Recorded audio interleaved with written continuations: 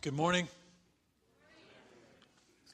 It's always exciting for Sandy and I to come up to Bellingham. We love this city, and we're really very encouraged by what's going on in this church. And just the opportunity to be here is enough to get us excited. And to minister a little bit with you is a bonus. So thanks for being here this morning, especially if you're visiting, especially if you're not a follower of Christ but are exploring Christianity, or maybe your friend just dragged you here and promised you lunch or something. That will work too. But we're going to look at one of the letters that a man named Paul wrote. The New Testament is made up, the last part of the Bible is made up of a lot of different things. A lot of them are letters, epistles written to the churches. And being a professional, I'm going to find the one I'm reading from here any moment now. Study this book for 4.5 years or more at seminary. And here we are, Colossians chapter 1. So the Bible's written by a lot of people, but Paul wrote a big part of the New Testament, and he wrote this letter. I'm going to read a long portion of it. You can follow along in, I think it's page 843 or something. Is that the ESV that you guys use, the extra special version? So we're going to read, and I'll be reading from that. If you don't want to follow along, you can just listen. The church for thousands of years and in most parts of the world listens to the word read and doesn't follow because it's just not available. But let's read now from God's word after I pray. Gracious Heavenly Father, I thank you for your mercies and I ask you please to teach us from your word by your Holy Spirit. This is the word of God to the church in Colossae.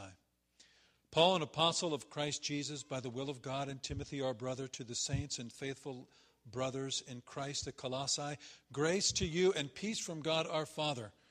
We always thank God, the Father of our Lord Jesus Christ, when we pray for you, since we heard of your faith in Christ Jesus and of the love that you have for all the saints, because of the hope laid up for you in heaven. Of this you have heard before in the word of truth, the gospel, which has come to you, as indeed in the whole world it is bearing fruit and growing, as it does also among you, since the day you heard it and understood the grace of God in truth, just as you learned it from Epaphras, our beloved fellow servant. He is a faithful minister of Christ on your behalf and has made known to us your love in the Spirit. And so from the day we heard, we have not ceased to pray for you, asking that you may be filled with the knowledge of his will and all spiritual wisdom and understanding, so as to walk in a manner worthy of the Lord, fully pleasing to him, bearing fruit in every good work and increasing in the knowledge of God. May you be strengthened with all power, according to his glorious might, for all endurance and patience with joy, giving thanks to the Father who has qualified you to share in the inheritance of the saints in light. He has delivered us from the dominion of darkness and transferred us to the kingdom of his beloved Son, in whom we have redemption, the forgiveness of sins. He is the image of the invisible God, the firstborn over all creation. For by him all things were created in heaven and on earth, visible and invisible, whether thrones or dominions or rulers or authorities. All things were created through him and for him. And he is before all things. And in him all things hold together. He is the head of the body, the church. He is the beginning, the firstborn from among the dead, that in everything he might be preeminent. For in him all the fullness of God was pleased to dwell, and through him to reconcile to himself all things, whether on earth or in heaven, making peace by the blood of the cross. This is the word of the Lord.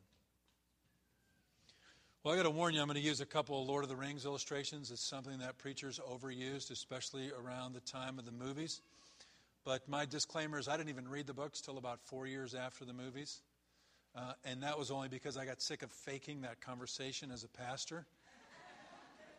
And it got a lot easier to fake it after the movies than because I faked it my whole ministerial life, So I ran to the movies right away so I could fake it a little less. And finally I decided to read it. And I was very glad that I did, of course. But I want to talk about one of the opening of the book. I want to talk about Samwise, and I'm going to end with Samwise because he's the only character I can relate to. That's my best days. I'm Samwise. And so he is, if you'll remember, Gandalf is talking to Frodo and trying to talk to him about this great mission he has. And If you don't know the story, I'll tell you enough of it to understand. They're going to this epic journey to basically save the entire cosmos. That's the summary.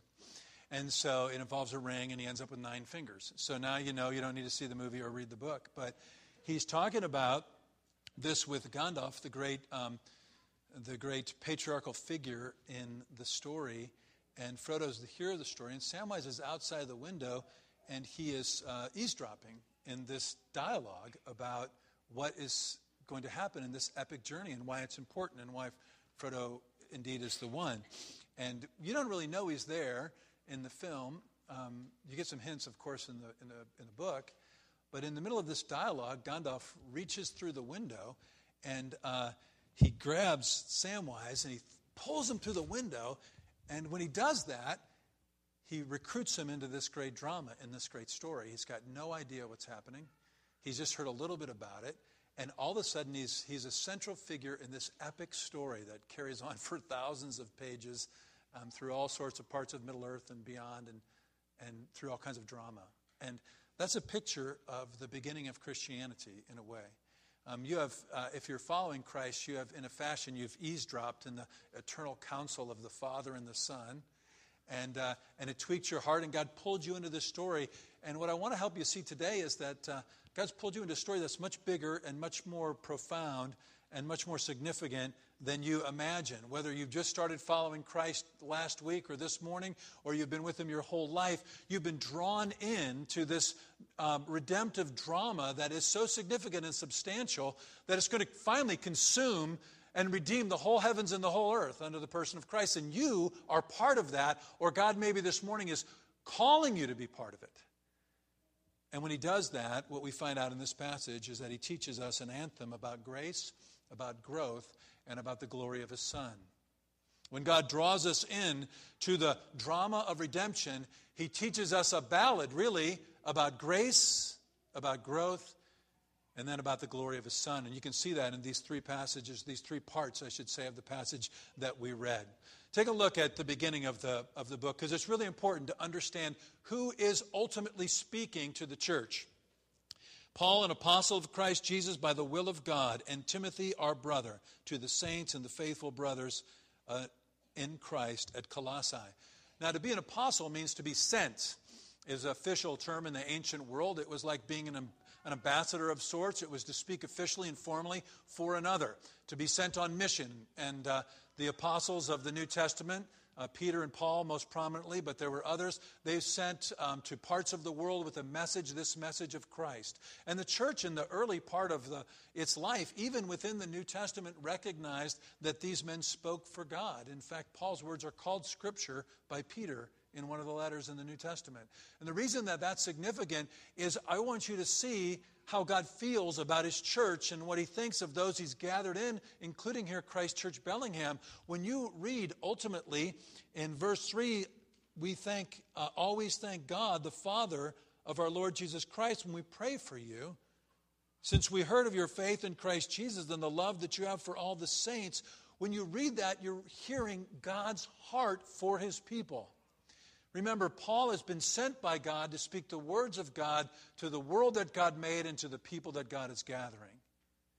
And so what you find is that God's cherishing delight for the people of God becomes thanksgiving on the lips of his servants. And he delights in the people of this little town. And it really wasn't a very impressive town. I'll talk about that in a moment. But what I want you to see, first of all, is that God sent, as it were, a troubadour. He sent someone to sing his song to his people. And it was Paul and ultimately his servant Epaphras, this man who left the larger group of missionaries and went to this out-of-the-way town to preach the gospel. And he taught this people this song. And that's really what happens when you first come to Christ. You're starting to learn this song that ends in this crescendo, this great passage about Christ at the end of the passage. And the very first verse of this song is about grace. It's about the goodness of God. It's about the very heart and the center of the Christian message and what makes it unique. You can start to see it unfold. Since we heard in verse 4 of your faith in Christ Jesus and the love you have for all the saints because of the hope laid up for you in heaven.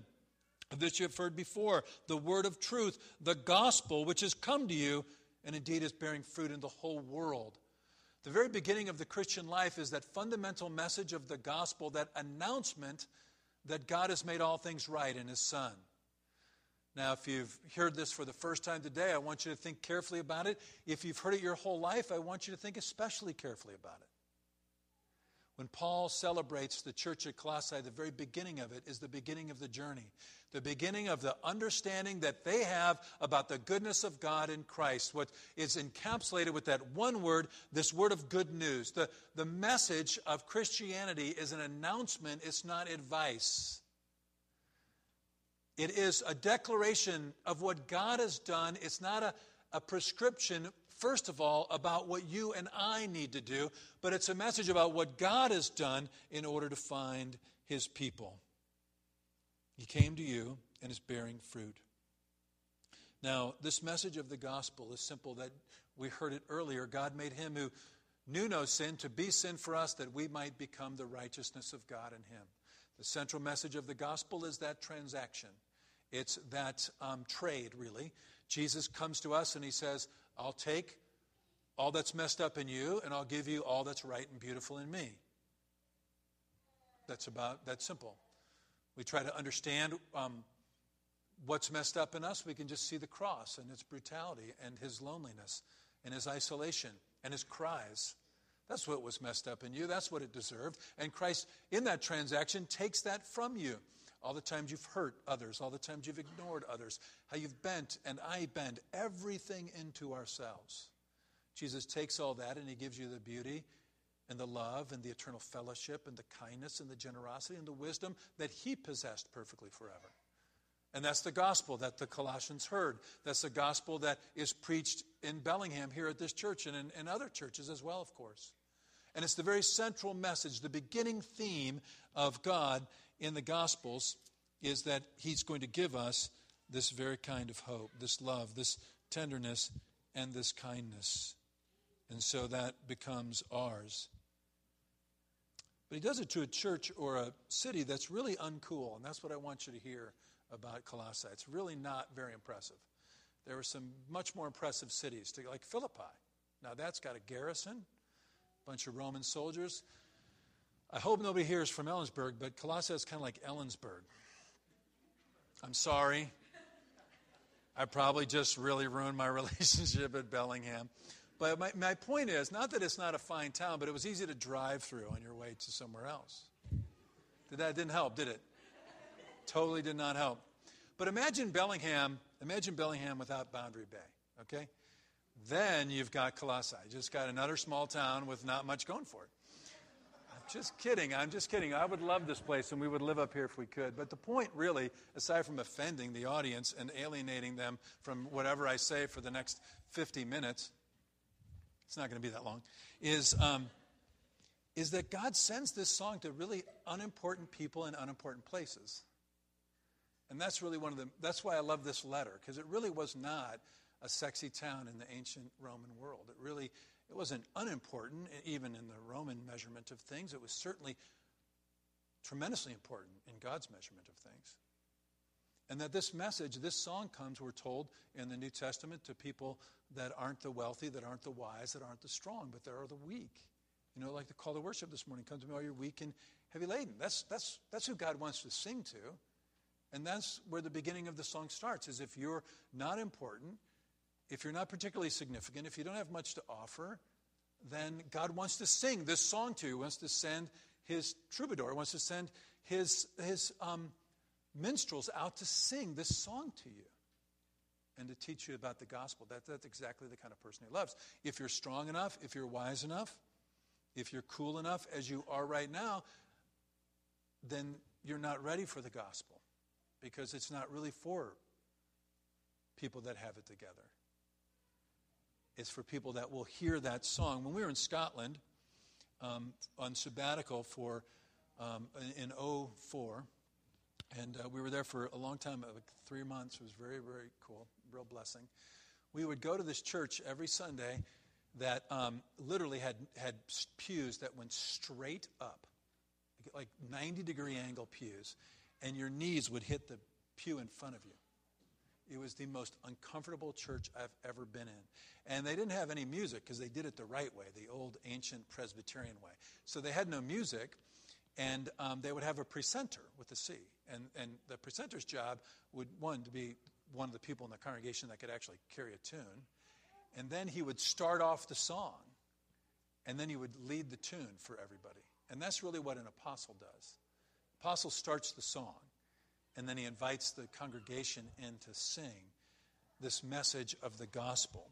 And what delighted God about the church in Colossae, what delighted Jesus about his disciples, what always delights the Holy Spirit is the very simple fact that you listen to the word that you heard. That's what gets the attention of our Father in heaven. You heard the gospel. You heard this gospel, he says. You listened to the gospel, and it started to change you, because hearing in the New Testament is not just getting the words, it's not just attending to them, but it's receiving them. And that's what's profound. Jesus, when he prayed, he said, I thank you for those you've given me. I gave them the words you gave me, and they received them. And that's what gets God's attention. That's the beginning, the very center, really the epicenter of the gospel. And that's what it takes. That's what God wants. That's what he sings. So the beginning of the gospel is this message that God comes and sends to us, and he wants the gospel to bear fruit in us. Now I want to give you some encouragement, or maybe some discouragement if you're not totally signed on to the gospel in the church yet. And I want you to understand that Paul says here that the gospel's growing all over the world. And if you love Jesus, that's what you want, right? But you might say to yourself, wow, is the gospel really growing all over the world in the same way? And the answer is yes, absolutely it is. In fact, the gospel is growing more in your age right now, in the age we live in, growing more in more places and more profoundly than at any time in human history, including the very first age of the church. Census for Center for World Mission, I just want to give, I don't want to throw out a lot of numbers. I don't usually do this, but these are important. At 100 AD, it's estimated that there was one Christian for every 360 people. By 1000, there was one for every 270 people. By 1500, there was one Christian for every 85 people. By the year 1900, one for every 21 people. By 1970, there's one for every 13 people. And by 2010, there was one for every 7.3 people. You live in the most profound movement of God's Spirit, in the age with the most profound movement of God's Spirit in the history of his people. And although that can be hard to discern and see when you live in Seattle or the Northwest, hey, guess what? My point earlier is now made in broader strokes. We think this part of the world is so cool and so important and so interesting. Guess what? God goes where he's needed and wanted. And God is going all over the world. But he's also doing stuff in the Northwest, which you guys are a part of. You are very generous in your support for the work of the network. And the Church Planting Network had 11 projects or active or already established in its history. We'll talk more about what's going on, but people are coming to Christ in these places. God is bearing fruit still all over the world, and I want you to see that. So now, but I want you to see something else too. I want you to see that the very first verse of this song is that God wants us to learn the grace of his love and its power to bear fruit. The second verse is that he wants us to grow. And you can start to see that when Paul continues on in his prayer. Verse 9.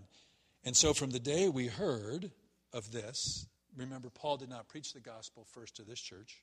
From the day we heard of this, we've not ceased to pray for you, asking that you may be filled with the knowledge of his will and all spiritual wisdom and understanding, so that you may walk in a manner worthy of the Lord.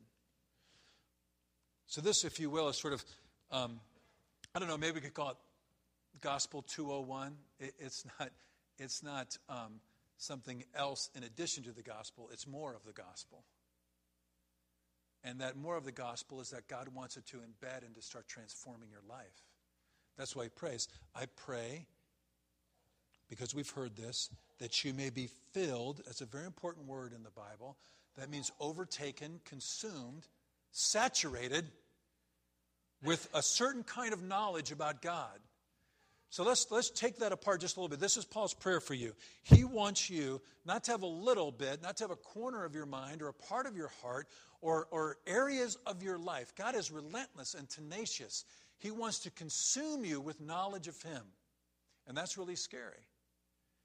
Because God is a God without boundaries and without limits, who won't be ultimately in his love told no. We can't say, no one gets to say, God, you can go anywhere you want in my life except this area, except this part, except my marriage, except my money, except my time, except my recreation, except my sexual life.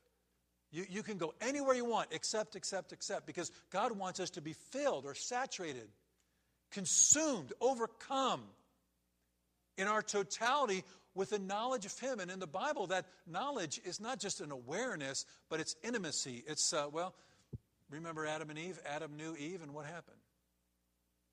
They did not become friends on Facebook. They had a baby. That's what knowledge means in the Bible. It's intimate union, one with the other. And that's how God wants to be known. In fact, the kind of knowledge that's used here is there are three little Greek letters, that are put in front of the ordinary word of knowledge. It just intensifies it. So God wants deep, real, transforming knowledge. And of course, that's not the kind of thing that's going to happen overnight. That's not the kind of thing that happens in a moment. You know, the Christian life sometimes has epiphanies, sometimes has spectacular moments of fellowship or revelation. And I thank God for those when I have them. But most of the time, it's 4 yards in a cloud of dust. You know, think of your Christian life in 5 to 10 year chunks. And just follow him and go deeper and deeper. That's what God's prayer is for you. This is what he says. The same author to a different church. I pray that the spirit of wisdom and revelation might open your eyes and enlighten them so that you may know the hope and the riches to which you were called. That's what he wants. And that's what he gives to his people. This is where God would have you go in the middle. He wants you to learn about who he is. That's the second verse that gets sung to you. The first verse is, God loves you. God loves you just as you are. That's the gospel. Now, this isn't something else in the gospel. It's more of the gospel. And God wants to, here's the second verse, God wants to rebuild you into what you can be, into what you are in Christ. And that's going to start to change, radically change the way you live. There's a man in the last century who could play the harmonica like nobody's business. And I'm not a big harmonica fan, but my mom gave me this etching of Reverend Dan Smith. And he was a minister, and he was a harmonica player, and the guy could just do the most phenomenal stuff. You can YouTube him and you'll find him. But he said, I ain't never been to seminary, but I've been to Calvary. My mom gave me that when I graduated from seminary. And cool old dude, and you know what? That's the kind of knowledge that this passage is talking about. Real, not anti-intellectual, but real, authentic encounter with the death and resurrection and ascension of Christ that can transform your life if you understand the second part of this song. Now listen to the purpose of this knowledge. The purpose of this knowledge is transformation. It's movement.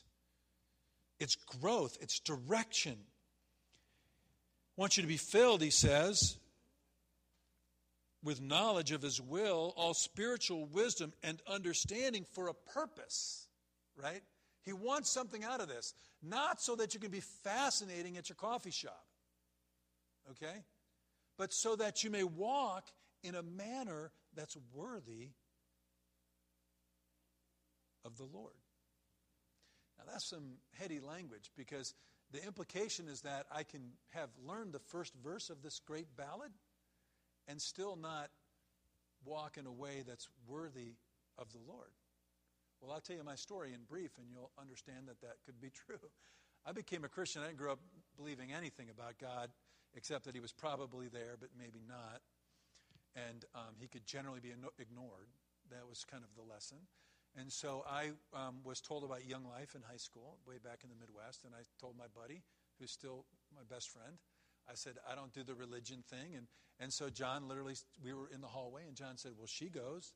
And then he was like, well, she goes. And then he was like, well, she goes. And I all started to get more and more religious with every cute girl that walked down the hallway. And then, about a year later, I became a Christian at camp. In the total classic camp experience, tears and everything. It's very dramatic. And then I went to college. And I became John Belushi in Animal House for 2 years.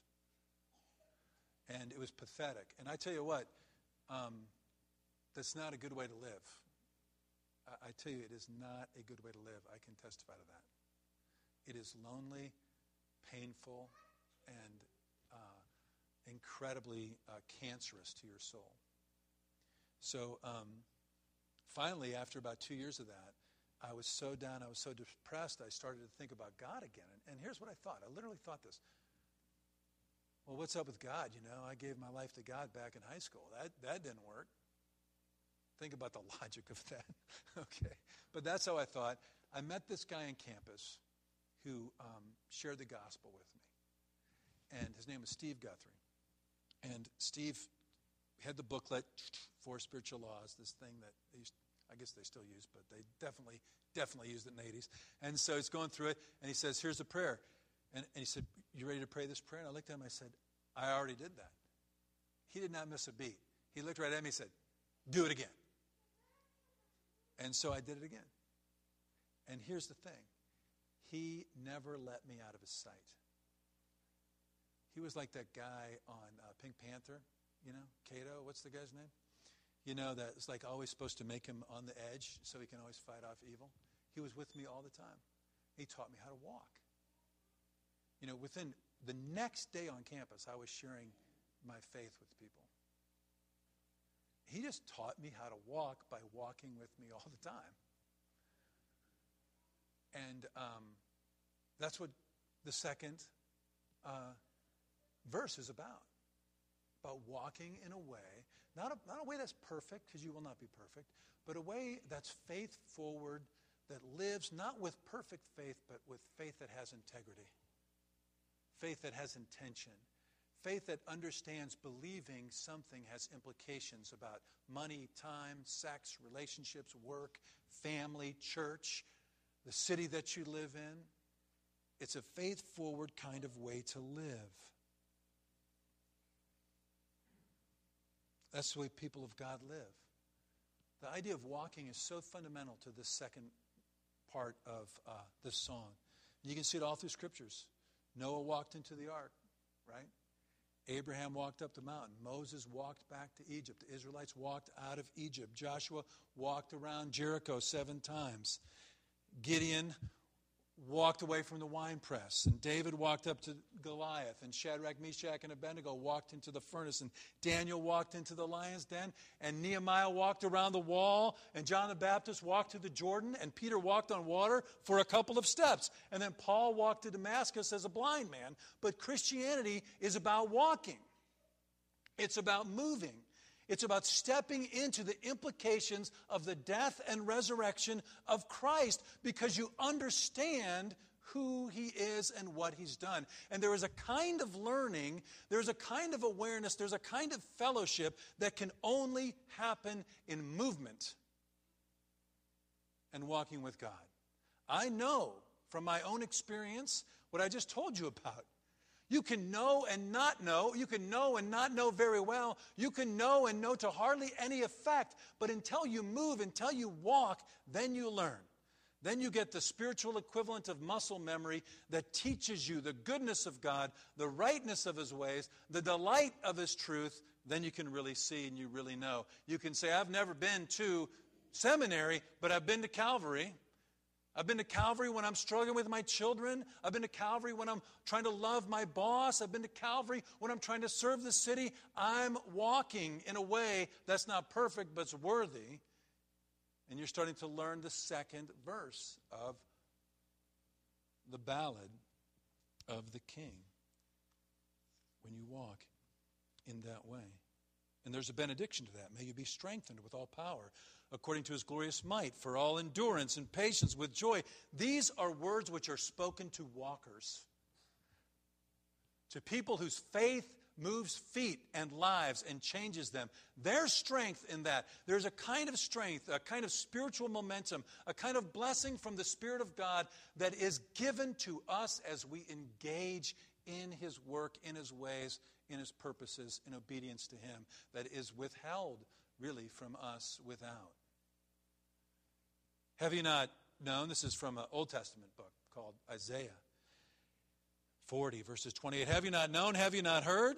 The Lord is the everlasting God, the creator of heaven and earth. He does not faint or grow weary. His understanding is unsearchable. He gives power to the faint, and to him who has no might, he increases strength. Even youth shall grow faint and be weary, and young men shall fall exhausted. But they who wait on the Lord shall renew their strength. They will mount up with wings like eagles. They shall run and not be weary. They shall walk and not be faint.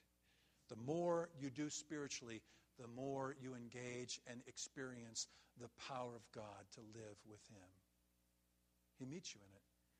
My son, our son Ian, who got into crew last year and has just absolutely been lit by the whole idea of rowing exactly in a boat to the point of collapsing.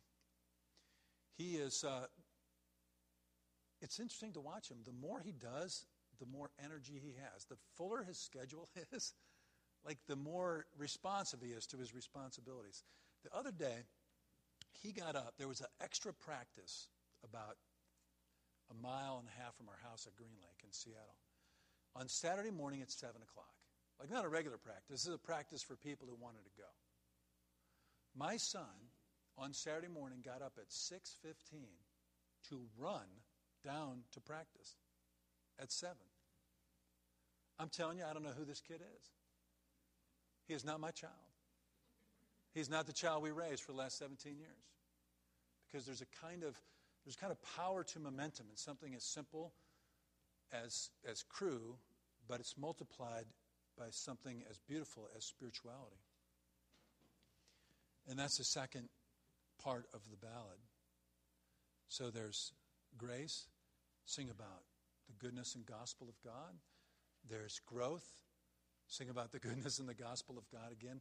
But this all leads to this profound, this wonderful, this compelling song at the end of this passage about the preeminence and glory of Christ. Because that's really where you're going to live for. If you explore and embrace Christ, you'll ultimately be called to live for his story. See, remember I said that the Father brings us with the gospel into the story of his redemption. That's the story of Christ. He brings us into that and then teaches us a verse about grace, a verse about growth, so that we might really be able to sing the verse about the glory of God.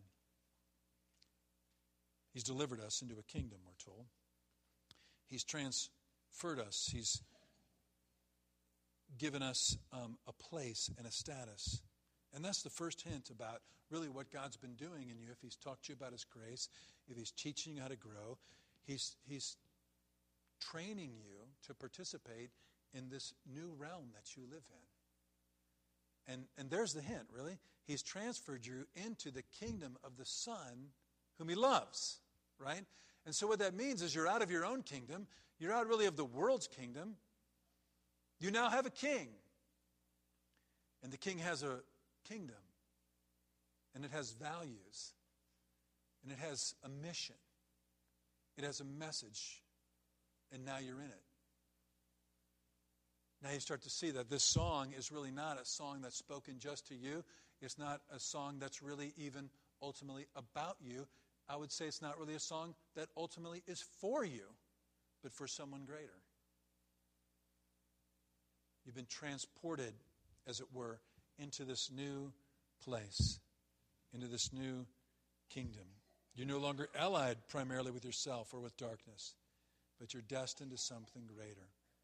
And that is the glory of this King. Now, this is one of the deepest and most profound and exalted passages in all Scripture, and I'm not going to spend very much time on it, really, because it's one of those things, if you start, you have to do a whole series on it. But I want you to see a couple things about this, and we will read 15 through 20. Speaking of Christ, he is the image of the invisible God, the firstborn of all creation. For by him all things were created in heaven and earth, visible and invisible, whether thrones or dominions or rulers or authorities.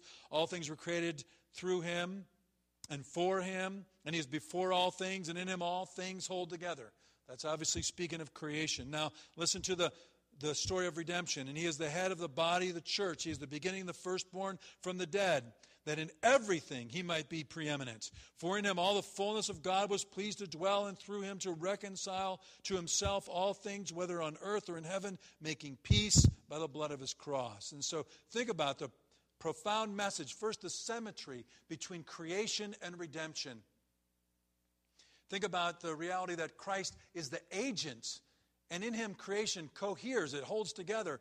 But he has an even more intimate relationship called union with the church.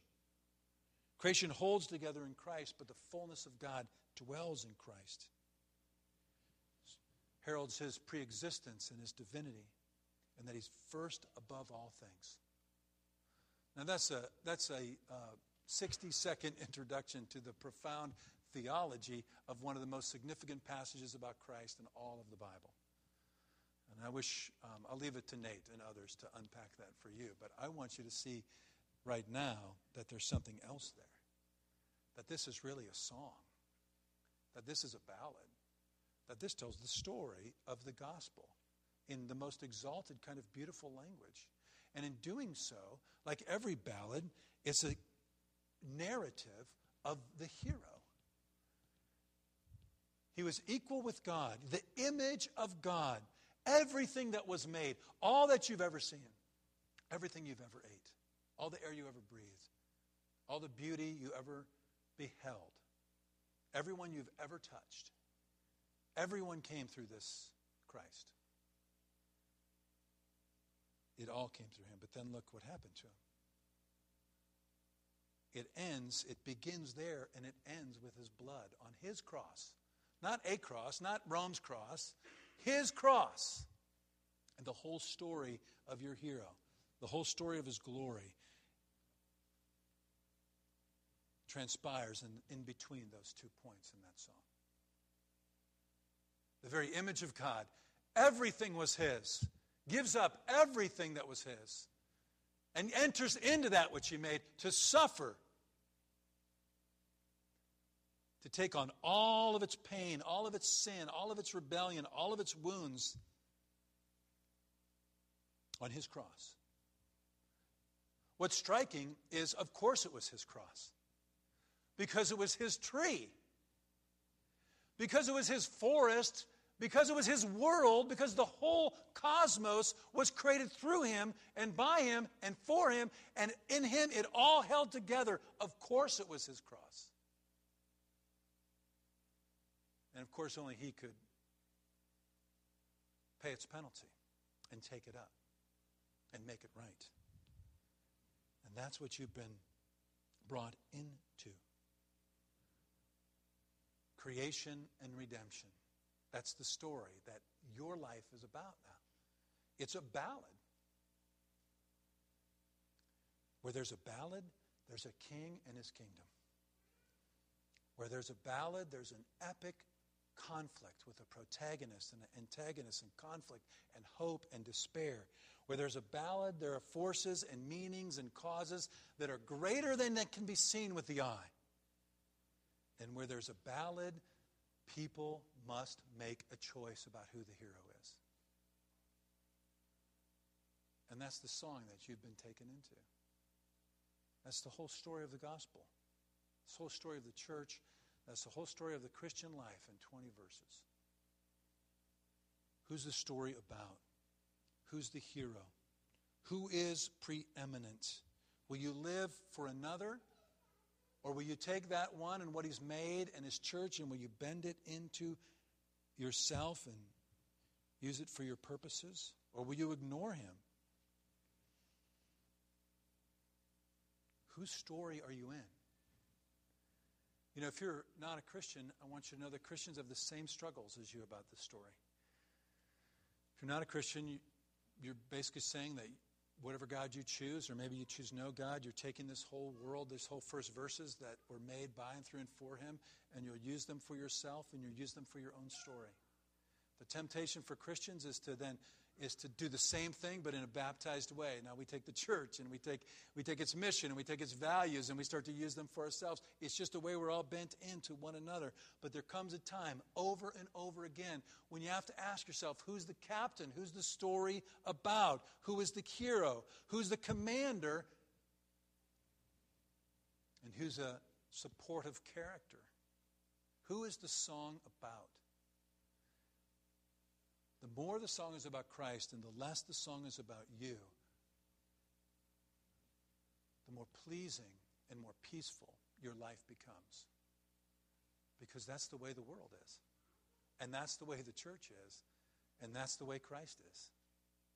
When he pulls you through, the Father pulls you through that window and sets you on this journey, you did not know that it would cost everything from you and give everything more back to you. But here it is. Here you are, and here's this song. How many of the verses will you learn from this song? Will it just be the first verse? I tried that hurt. Will it just be the second verse where you walk in a manner worthy, but ultimately it's about yourself? Or will it be the whole ballad? The whole ballad where you realize that everything you are and everything you have is being swept up in the story of the hero, of your king, of the Christ. Your money, your time, your friendships, your property, your education, your craft, your trade, your children, your church, your dreams, your wounds, everything. I told you I'd use a couple illustrations from Lord of the Rings. Here's the last one, and then we'll finish with this, because it gives a picture of what waits for you if you and I will enter into this ballad, into this song, into this story, and give ourselves over to it. And all the hosts laughed. This is right at the end, and wept. And they're at the feast. In the midst of their merriment and tears, a clear voice of the minstrel rose like silver and gold, and all the men were hushed. And he sang to them, now in the elven tongue, and now in the speech of the West, until their hearts were wounded with sweet words, overflowed, and their joy was like swords, and they passed in thought out to regions where pain and delight flow together, and tears are the very wine of blessedness. And when they had a glad shout and swelled up, everything died down again to Sam's final and complete satisfaction and pure joy. A minstrel of Gondor stood forth and knelt and begged leave to sing. And behold, this is what he said. Lo, Lord of and knights and men of valor, unashamed kings and princes and fair people of Gondor and riders of Rohan and sons of Elrond and all the rest.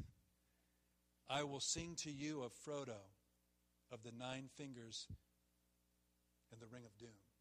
But hear this, because this is what awaits those who live and sing all 3 verses. And when Sam heard that, he laughed aloud for sheer delight.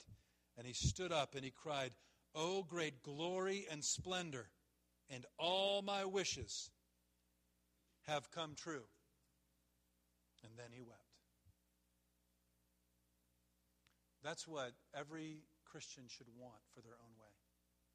At the end, at the banquet, when the song is sung,